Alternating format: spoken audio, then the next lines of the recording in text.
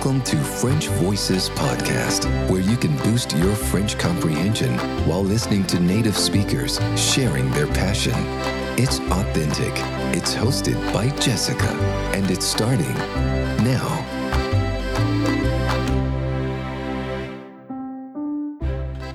Bonjour à tous, welcome to episode 64 of French Voices Podcast. And today's guest is Anthony, and I met him in the streets of Melbourne very unexpectedly. Anthony is a young Frenchman who has been traveling the world with just himself, a small backpack. I would say a very small backpack because I saw it and it's just like basically looks like a gym bag, not a hiking backpack. And so his backpack and also his tent, and he left France over 3 years ago now. Still counting, he doesn't have any plan to go back home and settle yet. So Anthony has called his project Jumps. You will find out why by listening to this episode. And I really liked the philosophy behind it. So I asked him if he wanted to come on the podcast. We recorded it in a garden, nice autumn weather. It was lovely. You may wonder how he manages to get food and accommodation, as Anthony doesn't have any savings. So if this all this has triggered your curiosity, I invite you to listen after I give you, as usual, a few vocab words to help with your comprehension of the episode. So these are just a selection of words that I want to give you straight away so that you can pick them more easily when you listen. There is a more exhaustive list of vocabulary which I think you might find useful in the show note of the episode.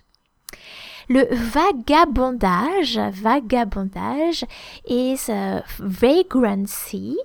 It's not a very commonly used word. It's just that the people who just travel without, like lightly or without a goal in mind are called vagabond or also vagabonde. So the name embodying the person is a bit more common. So I thought that would help you. Vagabondage. Le déclic, it was interesting for me to try to find a translation. I didn't find one word to translate that word. Déclic, I found the moment when the penny drops, so the moment something clicks into place that you actually, it's your eureka moment. And I like these expressions, these images in English. And by the way, many of you have written me emails saying that both my podcasts, French Voices and French Away podcasts, are actually helping you do just that, have some déclic, that you've understood that the light suddenly came in with some things about French that you had never quite grasped before, and it's always such a compliment. I'm really glad if I can help you with your French. That's also why I wanted to include that word to the list. The verb sillonner, so with a double L after the I, so it's pronounced I, as in fille or famille. Sillonner is to travel. I found also to traverse, to roam, to cross or to crisscross. In fact, the noun that is derived from sillonner, un sillon, is a furrow, so in a field. So it goes. It's like making lines on the ground as you pass. Anthony talks about une galère or des galères. So originally, une galère is the ship with the oars, so a galley. And by extension, now in the figurative language, which is also slang, it's familiar. It means a struggle, a hard time, a pain. So like just when you have many problems, you say c'est la galère. So listen to the interview now. Ok, donc Anthony, bonjour. Bonjour Jessica. Nous, on s'est rencontrés il y a 2 jours au centre de oui. Melbourne. Exactement. En fait, j'ai été attirée par une exposition de photos qui était par terre. Oui. Et est-ce que tu peux expliquer ce que c'est? Ok, alors tout simplement, j'essaie de faire une petite exposition par rapport à mon voyage. Donc j'ai commencé ce voyage-là à l'âge de 20 ans. Là, j'ai maintenant bientôt 24 ans. Et j'essaie tout simplement de faire une petite exposition de rue pour partager mon expérience avec les personnes et pour essayer de récolter un peu de fonds pour la suite de mon voyage. D'accord. Alors, ça fait, donc, c'est la 4e année que tu Bientôt, es je vais sur sur mes les 4 routes. ans, ouais, l'année prochaine. D'accord. Quel est ton itinéraire, en fait, ou ton but? Oh waouh. Alors mon itinéraire et tout, mon premier voyage, je l'ai fait en Australie. Mais quand je suis parti en Australie, je n'avais pas du tout l'intention de voyager comme ça partout dans le monde. Mais au fur et à mesure que j'ai commencé mes voyages, l'envie m'a pris d'aller découvrir plus de pays, plus de cultures. Donc c'est là que je me retrouve maintenant à presque 40 pays. Et 40 pays? Oui, Wow. 42 pays comme Ouais. ça. Et voilà, toujours sur les routes à parcourir, à rencontrer des gens. D'accord. Alors, l'Australie, c'était ton premier grand voyage? Exactement. L'Australie, c'était mon premier voyage. J'ai commencé par Perth, Adelaide, Melbourne et Sydney pour 10 D'accord. mois. Je suis resté 10 mois donc en Australie. Après, je suis parti en Indonésie pendant 2 semaines. Et après l'Indonésie, voilà, je suis rentré en France. Alors, qu'est-ce que tu faisais en France? Parce que tu n'avais pas prévu de voyager avant, donc Non, tu avais non, déjà du fait tout. tes études et tout ça? Alors, j'ai arrêté les études assez jeune. J'ai arrêté les études à l'âge de 18 ans. Ouais. Donc, je me suis mis à travailler assez jeune, à l'âge de 20 ans. Qu'est-ce que tu faisais? J'étais vendeur. Donc, j'ai commencé par, pizzaiolo. Ouais. Un petit boulot. Et après, j'ai commencé par, vendeur à Foot Locker.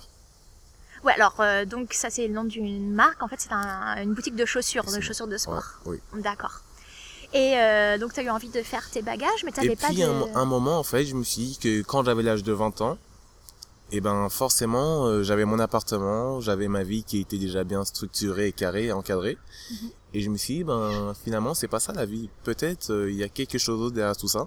J'avais 20 ans, mais j'ai l'impression que j'avais 40 ans. Par ce que je faisais et par les responsabilités que j'avais. Ouais. Donc je me suis dit pourquoi pas partir à l'aventure, pourquoi pas aller découvrir un autre pays et voilà. Je me suis dit pourquoi pas l'Australie, à l'autre bout du monde, on y va. Et on n'a pas dit d'où tu viens en France. Je viens de région parisienne. D'accord. Ouais. Donc tu as toujours grandi là et ensuite Oui. tu as eu envie de voir le monde. Mais Exactement. est-ce que donc ton travail de pizzaiolo et puis de vendeur de chaussures te permettait de faire assez d'économies pour un tel voyage? Alors quand j'étais en Australie pour la première fois, je suis parti avec une petite économie en poche. Ça, c'est une feuille qui vient. Parce qu'on est on est en train Ok. d'enregistrer au milieu du jardin botanique. Très joli, vous entendez peut-être les oiseaux, etc. Et donc, on arrive en automne et il y a une feuille qui vient de tomber près du microphone. C'est ce que vous avez entendu. Alors je disais que quand je suis parti, Oui. Quand je suis parti donc en Australie, j'ai fait une petite économie. Donc j'ai dû travailler avec 2 boulots, 2 travails. Pendant peut-être quelques mois. Quand tu étais en France ou Voilà, une fois quand j'étais en Oui, France, ouais. D'accord. Pour avoir un petit PQ, une petite économie. Et une fois que j'ai eu cette économie, je suis parti. Mhm. Environ 2000 €, quelque chose comme ça pour le début, pour le commencement. Donc, en visa, vacances-travail, Voilà, avec on un en an. avait parlé. Exactement. Voilà, donc tu as pu ensuite travailler sur place en Australie pour renflouer les caisses. Exactement. Ou te tenir à flot, en tout cas. Voilà. Mhm. C'était une première expérience et tout, et c'était très très enrichissant. C'est vrai qu'il y a eu beaucoup de galères, je savais pas trop comment ça allait se passer, il y avait pas mal de peur et tout, mais voilà, je l'ai fait. Et ton niveau d'anglais, quand tu es Mon venu, niveau était comment? était assez médiocre. Ouais. Donc je ne connaissais pas beaucoup d'anglais, j'avais juste quelques bases. Hello, how are you? Mais voilà, je pense que la meilleure façon d'apprendre quelque chose, c'est sur le terrain et c'est de rencontrer les gens, de parler, de partager. Alors, dans les pays que tu as fait par la suite, tu as Oui. réussi à apprendre aussi quelques phrases de chaque langue des pays que tu as Oui, traversés? ça m'arrive. Donc dans chaque pays où je vais, j'essaie de prendre un petit mot, une petite phrase ou des petites significations ou des petites règles de politesse. Ouais, Donc voilà. d'accord. Oui, c'est ce que je dis souvent à mes auditeurs, même si vous parlez pas ou vous n'avez pas beaucoup de confiance dans la langue du pays que vous visitez. Tout effort, même de dire bonjour, merci, au revoir, Exactement, c'est est très vraiment important. apprécié. Je Ouais. pense qu'il faut respecter en fait là où on va déjà. Et si on ne connaît pas en fait un mot ou une règle de politesse dans le pays où l'on part, c'est comme un manque de respect quoi. Mm. Le fait de dire quand on était en Chine, ni hao, xie xie, et toutes ces petites choses comme ça, ben, Donc, c'est très bonjour, important. merci. Voilà, ouais. Ouais. Avec le sourire, bien sûr, avec le sourire. Car même si la communication n'est pas là, il y a quand même le body language, tu vois. Ouais. Donc voilà, s'exprimer avec le corps et le sourire, un geste, tout ça, ça peut être chaleureux. Alors, pour revenir sur ton expérience donc de voyage, Oui. Bon, tu as fait des économies avant l'Australie pour l'Australie, Seulement pour ensuite l'Australie. sur place, mais les 40 pays, tu les finances comment maintenant? Voilà, comme je l'ai dit, l'art du vagabondage, c'est vraiment je vagabonde en fait. Moi, quand je voyage, je ne paye pas d'hébergement, donc je paye pas d'hébergement du tout. Je préfère dormir dans ma tente, ou je préfère peut-être dormir dehors, ou dans un parc, ou dans un immeuble, ou peu importe. Chez les gens aussi voilà, qui t'invitent? beaucoup de rencontres chez l'habitant. Mais en fait, ce voyage, c'est que je ne paye pas d'hébergement. C'est comme ça que je peux voyager autant et sur le long terme. D'accord. Alors, il reste la question, par exemple, de la nourriture, et puis aussi comment tu paies tes billets d'avion ou les moyens de transport que tu utilises. Ok, donc pour les 3 dernières années, en fait, j'ai pu travailler à chaque fois des petits boulots dans tous les pays où j'allais. J'ai essayé de trouver un petit boulot dans la restauration. Un boulot, c'est un travail. Voilà, pour ça qui compte. Oui, merci. Donc un boulot, c'est un travail. Donc à chaque fois, dans tous les pays où j'allais, j'essayais de trouver un petit travail. Et c'est comme ça, je travaillais pendant 1 mois et demi. Je dormais dans ma tente ou je dormais chez l'habitant. Donc je ne payais pas d'hébergement. Et voilà, je pouvais faire des économies pour le prochain jump, mon prochain voyage. D'accord. Alors tu peux donner des... Alors c'est toujours dans la restauration ou tu as fait des boulots un peu plus atypiques? C'était assez facile la restauration. Ouais. Plongeur, Donc plongeur, c'est celui qui lave la vaisselle. Voilà. Voilà, à l'arrière des restaurants. C'était... J'aimais pas beaucoup, mais j'avais pas le choix de faire ça. Je vais trouver un travail et je faisais ça. Des fois, j'ai pu travailler dans la construction ou un peu tout et n'importe quoi qui me passait sous la main. Donc voilà. Et puis, tu m'as dit aussi que tu comptais sur donc un peu la générosité des habitants. Ça, Est-ce que tu fais des... Oui. Par rapport à quoi, tu voulais dire? Tu fais des expos... C'est comme ça que je t'ai vu. Ça, c'est tout récent, en fait. Ça, c'est récent. tout récent maintenant. Ça, j'ai découvert ça quand j'étais en Russie, à Saint-Pétersbourg. D'accord. J'ai vu que quelqu'un faisait cette exposition de rue. Et ça a été comme un déclic, en fait, pour moi. Pendant toutes ces années, j'ai travaillé dans la restauration en tant que plongeur. Je nettoyais la vaisselle. Mais je n'aimais pas ça du tout, en fait. Je devais le faire, mais par contrainte, un peu, quoi. Car j'avais besoin de gagner des sous, mais je n'avais pas le choix. Et quand j'ai rencontré, en fait, ce gars en Russie, pendant quelques mois, j'ai réfléchi à ça et je me suis dit, allez, c'est parti, je vais le faire. Donc maintenant, tu montres des photos de toi dans les différents pays du monde. Je gagne ma vie par rapport à ça. Gens, je peux récolter un peu des sous pour mon prochain voyage et c'est comme ça que j'arrive à vivre. Et en prenant compte que toutes les donations que les gens me donnent, c'est spécialement pour mon voyage. Moi, oui, tu peux pas forcément mettre de côté, faut réutiliser. Ma vie est consacrée au voyage et tout, et voilà. Et pour te nourrir, tu t'en sors tous les jours alors? Ouais, il y a plusieurs petites astuces en fait. Donc toujours à la rencontre chez l'habitant. Oui, qui peut être très généreuse. Ou sinon, j'ai toujours un peu d'argent sur moi. Donc pour acheter une baguette de pain, du fromage, des petits trucs pas chers et tout, toujours. Pour ma part, je suis végétarien. Donc, c'est vrai? Voilà, ouais. J'essaie de manger. Ouais. J'essaie de manger beaucoup de légumes et de fruits, quoi. Et voilà, quoi. J'essaie vraiment de prendre beaucoup de choses pas chères. Ou sinon, il y a le dumpster diving.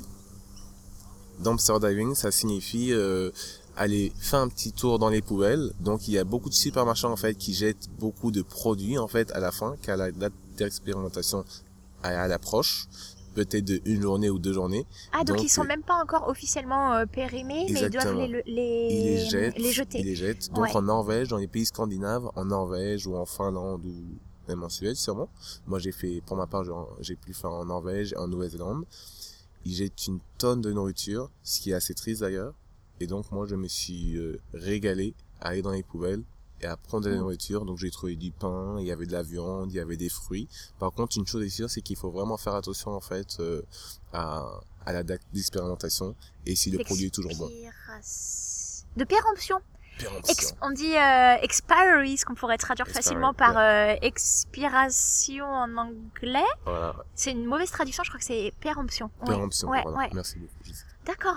Donc donc ça te faisait pas trop peur de devoir, parce que tu m'as dit qu'il y avait moi je prenais beaucoup de pain quand même. Qui mettaient des produits. Exactement, comme en France d'ailleurs, ils mettent du produit, je pense, et tout. Ouais, ils font ça en France, ouais. Ou il y en a, ils font ça avec volontaire et tout, ils essayent de mettre quelque chose dedans, comme ça personne ne va toucher le produit. Ils empoisonnent la nourriture C'est qui triste, pourrait hein. être réutilisée par des gens dans le besoin Hmm. pour pas qu'ils l'aient gratuitement en fait. Voilà le système dans lequel on vit, quoi. D'accord. Alors tu as un petit nom ton aventure a un nom Voilà. en fait. J'ai appelé ça le jump. Ouais. Donc le jump, c'est tout simplement de sauter de pays en pays. Mais dans ce jump, il y a une prise de risque. Je ne sais pas où je vais dormir, je ne sais pas qu'est-ce que je vais rencontrer, je ne sais pas comment ça va se passer, je ne sais pas où je vais aller. Mais c'est un jump. Et je pense que dans la vie, faut faire un jump, faut faire un saut, quoi. Et il faut toujours prendre un risque dans la vie pour avoir un résultat. Il y a un film qui s'appelle Jumper. Oui, je crois, c'était ça Jumper, t'inspire. voilà, ouais. C'est ouais. ça, c'est ça. Je Je sais me pas demandais. si ça m'a inspiré, mais c'est vrai que j'ai regardé ce film étant jeune, quoi. Mhm. Mais c'est vrai que ouais, c'était plutôt marrant. Alors tu dis c'est un risque, on sait pas qui on va rencontrer, etc. Est-ce que t'as certainement fait beaucoup de belles rencontres, tu pourras en parler Bien d'ailleurs sûr, si tu oui, le oui, souhaites. oui. Est-ce que tu en as fait de mauvaises? Ça t'est déjà arrivé? Oui, ça m'est arrivé, bien sûr. Comme je l'ai dit, voilà, quand je jump et tout, je ne sais pas où je vais aller. Donc, une petite anecdote, quand j'étais aux États-Unis, j'ai traversé en fait la frontière entre les États-Unis et le Mexique, en Ouais. bus, voilà.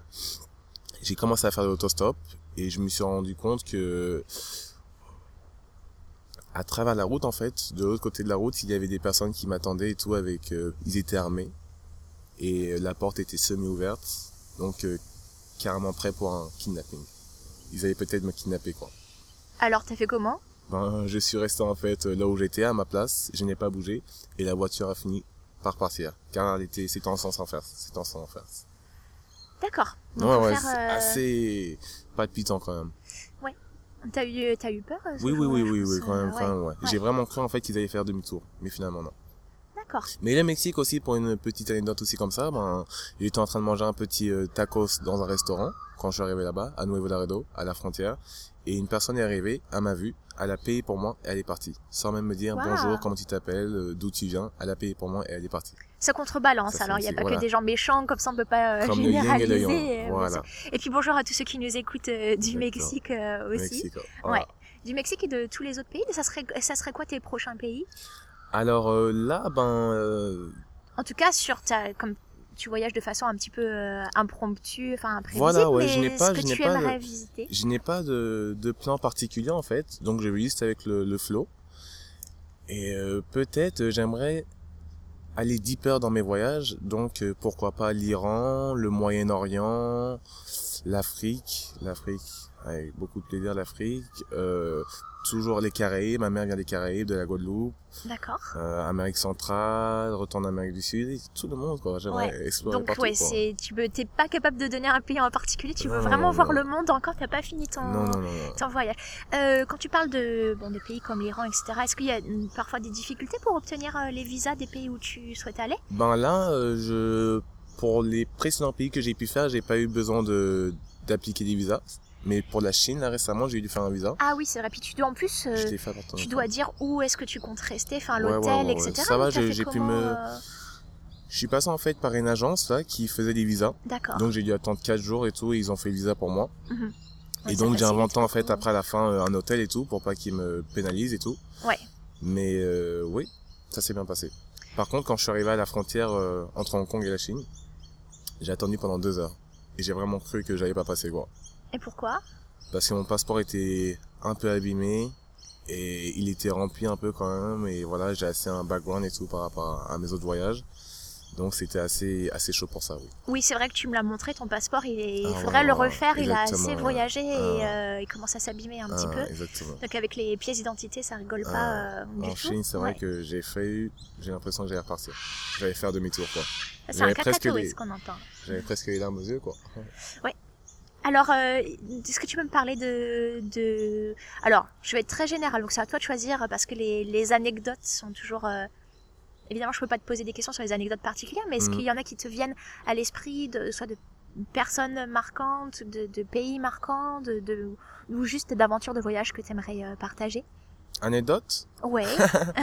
Ouais, il y en a plein. Il y en a plein, oui. Une petite anecdote comme ça. Allez. Bon, quand j'étais en fait à Tahiti, j'ai rencontré une amie, Charlotte, et moi, en fait, de Tahiti, j'avais une idée de me rendre en Amérique du Sud. Donc, Ouais. Charlotte avait trouvé un bateau pour traverser jusqu'en Amérique du Sud. Donc le bateau part en Amérique du Sud, mais mon amie Charlotte s'arrêtait aux îles Nukuiva. D'accord, j'ai jamais entendu parler de ces îles, faudra que je regarde sur une carte. C'est là, si je dis pas de bêtises, où Jacques Brel...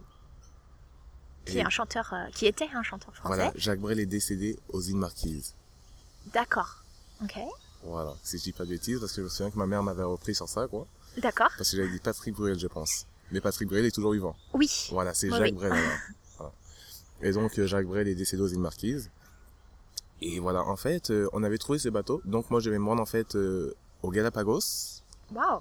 Voilà, donc on devait faire peut-être un mois de bateau. Ah, c'est long. Un mois de bateau, ouais. Wow. Sur un catamaran. Mais malheureusement, il y a eu une mauvaise entente, en fait, dans le bateau. Entre le skipper, donc qui est le capitaine, et le propriétaire du bateau.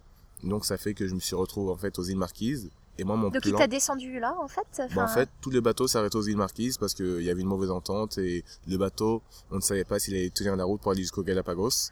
Et moi mon plan c'était d'aller aux Galapagos. J'avais mis ma petite somme d'argent dans ma poche et tout pour les Galapagos et pour continuer à faire mon road trip et tout. Et le bateau s'arrête aux îles Marquises, au milieu de l'océan, dans une île comme ça. Oh mais mince, qu'est-ce que je vais faire et tout. J'ai été bloqué pour quelques temps là-bas. Et voilà quoi. Donc j'ai l'impression que parfois quand on voyage avec d'autres personnes, on n'a pas le monopole, on n'a pas le choix en fait sur la destination où on peut aller en fait parfois. Oui, t'es plus dépendant, t'as moins de contrôle que si t'étais seul. Et ça, c'était une bonne leçon de morale quoi. Ouais. D'accord. Et alors, comment tu occupes tes journées jusqu'à ce que tu aies récolté assez de fonds pour... parce que si tu présentes ton exposition, ça fait que tu peux pas trop visiter en même temps. Voilà, alors faut vraiment que je m'organise. Ouais. Faut vraiment que je m'organise par rapport à ça. Quand je fais mon exposition, je dois rester. C'est comme un travail pour moi en fait. C'est comme un travail. Je travaille pendant quelques heures, pendant peut-être 7 heures, 8 heures. Je fais l'exposition, je rencontre du monde et j'essaie de faire en fait une petite partie de marketing pour mon projet qui s'appelle Jump. Et j'ai un site internet qui s'appelle Jumps. D'accord. Donc j'essaie d'envoyer du monde là-bas pour qu'ils regardent et pour que ça fasse une bonne audience quand même. Et voilà, donc je fais ça pendant 1 semaine, 2 semaines, 3 semaines, ça dépend de moi. Et une fois que j'ai une somme d'argent qui est assez convenable pour moi et tout, je reprends la route. D'accord. Et alors tu as le temps de visiter un petit peu, tu visites et ensuite tu changes d'endroit. En général, je vais dans les villes. Donc j'ai fait mon exposition dans les villes où il y a un circuit où il y a beaucoup de passages. Et une fois que tout cela est terminé, je prends le temps quand même de visiter la ville parce que je rencontre beaucoup de personnes durant l'exposition. Donc ils me disent pourquoi pas aller faire un petit tour en ville. Quand j'étais au Portugal, je me souviens que j'avais rencontré une amie à moi qui m'avait fait un bon petit tour de Lisbonne et tout. Donc voilà, je rencontre du monde et après je reprends la route. D'accord. Mais des fois, pour être honnête, voilà, la ville c'est toujours la même chose. H&M, Nike, McDonald's, toutes ces grandes enseignes. Alors oui, il y a les grandes enseignes internationales. Donc quand c'est une ville, ok, moi je fais mon travail, je visite un peu la ville, mais quand si je visite pas toute la ville, c'est pas grave. Je sais que moi je vais visiter la countryside en fait, en dehors du pays, et ça pour moi c'est le plus important. Voilà, justement. Donc je pense que pour avoir une meilleure idée du pays, il faut que tu ailles dans les coins plus reculés et puis que tu vois les paysages aussi, parce qu'effectivement après un immeuble non. J'ai besoin d'être en contact vraiment avec la nature, la mer, et c'est ça en fait, c'est une source d'énergie pour moi quoi. C'est très important en fait. Donc, tu as des exemples de paysages à couper le souffle qui te reviennent en tête? Oui, allez, pourquoi pas, entre l'Argentine et le Chili. La Corrière des Andes. Ah oui. Je me souviens, j'étais resté bloqué 5 jours à Mendoza parce que la frontière entre les Chili était fermée. Sinon, Polynésie française. Oui, c'est des belles destinations. Norvège. Tout ça. Ouais. Norvège, c'est pas mal aussi. Sahara occidental, Mauritanie. Waouh. Comme ça et tout, un peu. Mais t'as déjà sillonné l'Afrique alors? Un peu, oui, légèrement. Et voilà quoi. Norvège aussi, c'est pas mal. Et alors, à l'intérieur du pays, tu te déplaces principalement en autostop? Autostop, oui, j'essaie vraiment de faire de l'autostop, mais quand je me sens pas trop en sécurité, tout simplement, j'essaie de prendre le bus ou de prendre le train, ou voilà. Oui, tu me disais que, donc hors interview, tu me disais que tu viens de Chine, enfin, ton pays précédent c'était la Chine, et donc, oui, ce qui est très pratique en Chine, c'est de voyager en train couchette. Comme ça, c'est vrai que le train roule pendant la nuit, tu arrives à la destination le matin, et puis en plus, comme ça, tu as bien dormi. C'est vrai que c'est très pratique. Alors, l'autostop, comme tu es un garçon seul, je pense que c'est sans doute plus faisable et moins moins effrayant que si tu étais une fille. Oui. Par exemple, moi je ferais pas de l'autostop toute seule. D'accord. Tu m'as mentionné est-ce que tu as rencontré des problèmes de racisme au cours des pays que tu as traversés? Oui. Vas-y, tu peux couper. Alors Anthony était en train de filmer l'interview sur son téléphone en même temps et je crois qu'il veut couper, donc on a besoin de quelques secondes. Alors oui, parfois dans certains pays où je suis allé, ce n'est pas évident. Ce n'est pas évident parce que la couleur de peau peut faire il y a beaucoup de choses par rapport à ça. Donc des fois la couleur de peau peut être dérangeante dans certains pays et donc des fois je me sens pas totalement en sécurité. Donc je prends tout simplement le bus ou le train, un moyen de transport public, car voilà.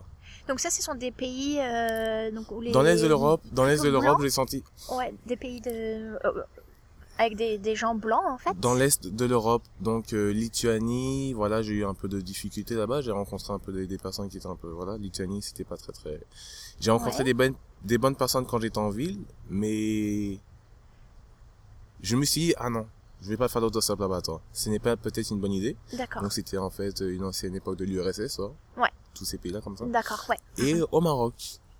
Au Maroc aussi. Ouais. Au Maroc, j'ai senti qu'il y avait beaucoup de racistes en fait envers les personnes black. Oui, donc faut préciser, voilà. Donc tu as dit que tu étais d'origine guadeloupéenne. Ma mère est guadeloupéenne et mon père est togolais. Je suis né en France. D'accord. Donc tu es français voilà. Et tu as la peau noire. Exactement. Tout simplement parce qu'en fait, au Maroc, peut-être toute l'Afrique essaie de remonter vers l'Europe. Ouais. Et donc les Maghrébins, il y en a beaucoup pourtant en France et en Europe. Voilà. Mais en fait, je pense que le problème qui s'oppose en fait, c'est que maintenant en fait, toute l'Afrique, peut-être une partie de l'Afrique, je ne sais pas en fait, une partie de l'Afrique essaie de remonter vers l'Europe et ils doivent passer par le Maroc pour ensuite rejoindre l'Espagne. Ouais. Donc c'est ça qui fait que les Marocains n'aiment pas trop toute cette petite population qui passe et tout vers le Maroc et tout pour rejoindre l'Europe, tu vois. Ouais. Donc ils pensent beaucoup que c'est des migrants, donc ils ont sûrement dû me prendre pour un migrant.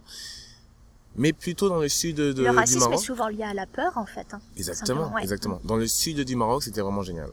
Dans le sud du Maroc, donc Tam Tam, Agadir et Sahara occidental, je me suis régalé.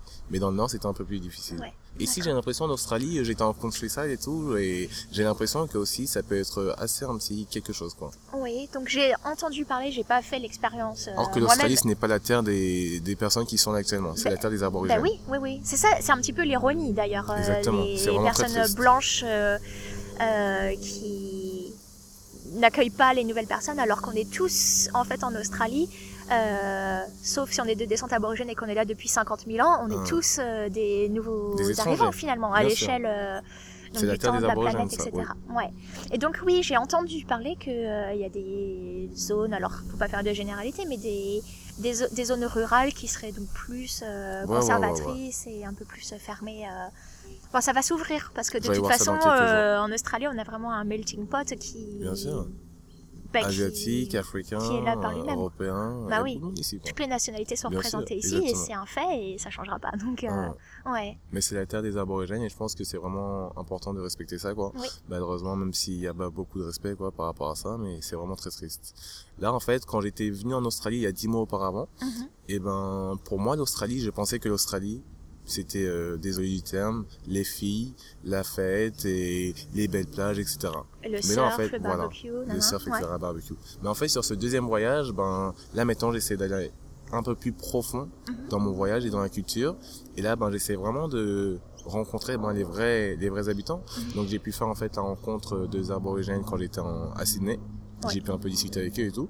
Vraiment, une culture magnifique et c'est vraiment des belles personnes. Mais c'est vrai que malheureusement, voilà quoi. On n'y voit pas beaucoup. Oui. Ouais, ils boivent beaucoup d'alcool dans les villes, vous voyez. Donc ça peut être vraiment très, on va dire un peu corrompu quoi. Parce que même si tu vois un aborigène, peut-être dans la ville, mais il boit beaucoup d'alcool et tout. Et tu vois, peut-être, il a la tête ailleurs, on va dire. Alors ouais, sans faire de généralité, mais c'est vrai que c'est un problème avec ça, malheureusement. Qui se pose... beaucoup en Australie, donc il y a des régulations qui sont faites à ça par rapport aux consommations d'alcool dans les rues à certaines heures, etc. Tu avais un message à faire passer, enfin c'était un peu le but de ton exposition et même le but de ton projet, donc tu veux être la preuve que tout est possible. Tout est possible, même sans rien. Dans la vie, tout est possible. Seulement, si on veut, on peut. Et moi, en fait, au fur et à mesure que je voyage, je me rends compte qu'il n'y a pas eu beaucoup de personnes black, des personnes de couleur, qui ont voyagé comme ça dans le monde. Donc, j'aimerais aussi passer un message que noir, blanc ou jaune, ou peu importe, tout le monde est capable de faire quelque chose et voilà, si on veut, on peut, quoi. Mais malheureusement, il y a beaucoup de stéréotypes par rapport à certaines choses et tout, et ça fait qu'il y a beaucoup de peur, en fait. Je pense que l'être humain est assez dominé par la peur. Oui. Donc, ce qui, des fois, ce qui l'arrête de faire certaines choses. Oui, c'est... À l'origine, la peur, c'est un instinct de survie, de conservation et de protection, en fait. Mais qui est plus toujours justifié, en fait, dans notre société. On n'a pas à avoir peur d'un tigre qui va nous sauter dessus, là, qui est derrière le bosquet, et qui est pas... qui peut être paralysante. C'est comme ça, c'est pour ça que le jump a vraiment sa signification. Jumper. Alors je te souhaite encore beaucoup de grands sauts et de beaux voyages parce que tu as très envie de continuer ta vie de nomade. Donc bonne route. Et merci puis beaucoup, Lucica. Donc je mettrai le lien dans les show notes du podcast. D'accord. Et voilà, vous pouvez suivre les aventures d'Anthony. Et puis si sur jamais... le Jump, Jumps sur Facebook. Voilà. Et tout le monde est... Jumps comme les sauts. Voilà, et puis qui sait, si jamais Anthony traverse un pays où vous habitez, vous pouvez lui ouvrir sa porte, il est très sympa. Yeah. Je vous le recommande. Donc bonne route, merci beaucoup Anthony. Merci beaucoup Lucica. Bye. Bye bye.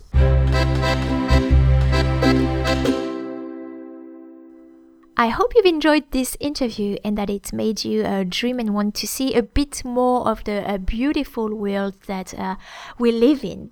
If you want to go the extra mile, not in your physical travel, but with your French learning, you can purchase the PDF with the full transcript and additional notes and comments, footnotes in it, the vocab list, and there are also some questions to test your comprehension. What I did for today's episode is I started with some questions in English because I thought that the questions in French not only test your listening skills but also your reading comprehension, and I just decided to try it with some questions only validating or checking that you have understood properly, so only the listening part by including some questions in English. Would you go on this kind of trip, like this kind of adventure like Anthony did? Which countries would you dream to visit? I personally would love to see Sweden, and also Egypt and Turkey would be on my bucket list. At some point, it's probably not the best time in the world to go at the moment. But what about you? You can share a little bit of your dream. Go to the comment section and let me know. FrenchVoices.com/episode 64. Thanks a lot and see you in the next episode of French Voices.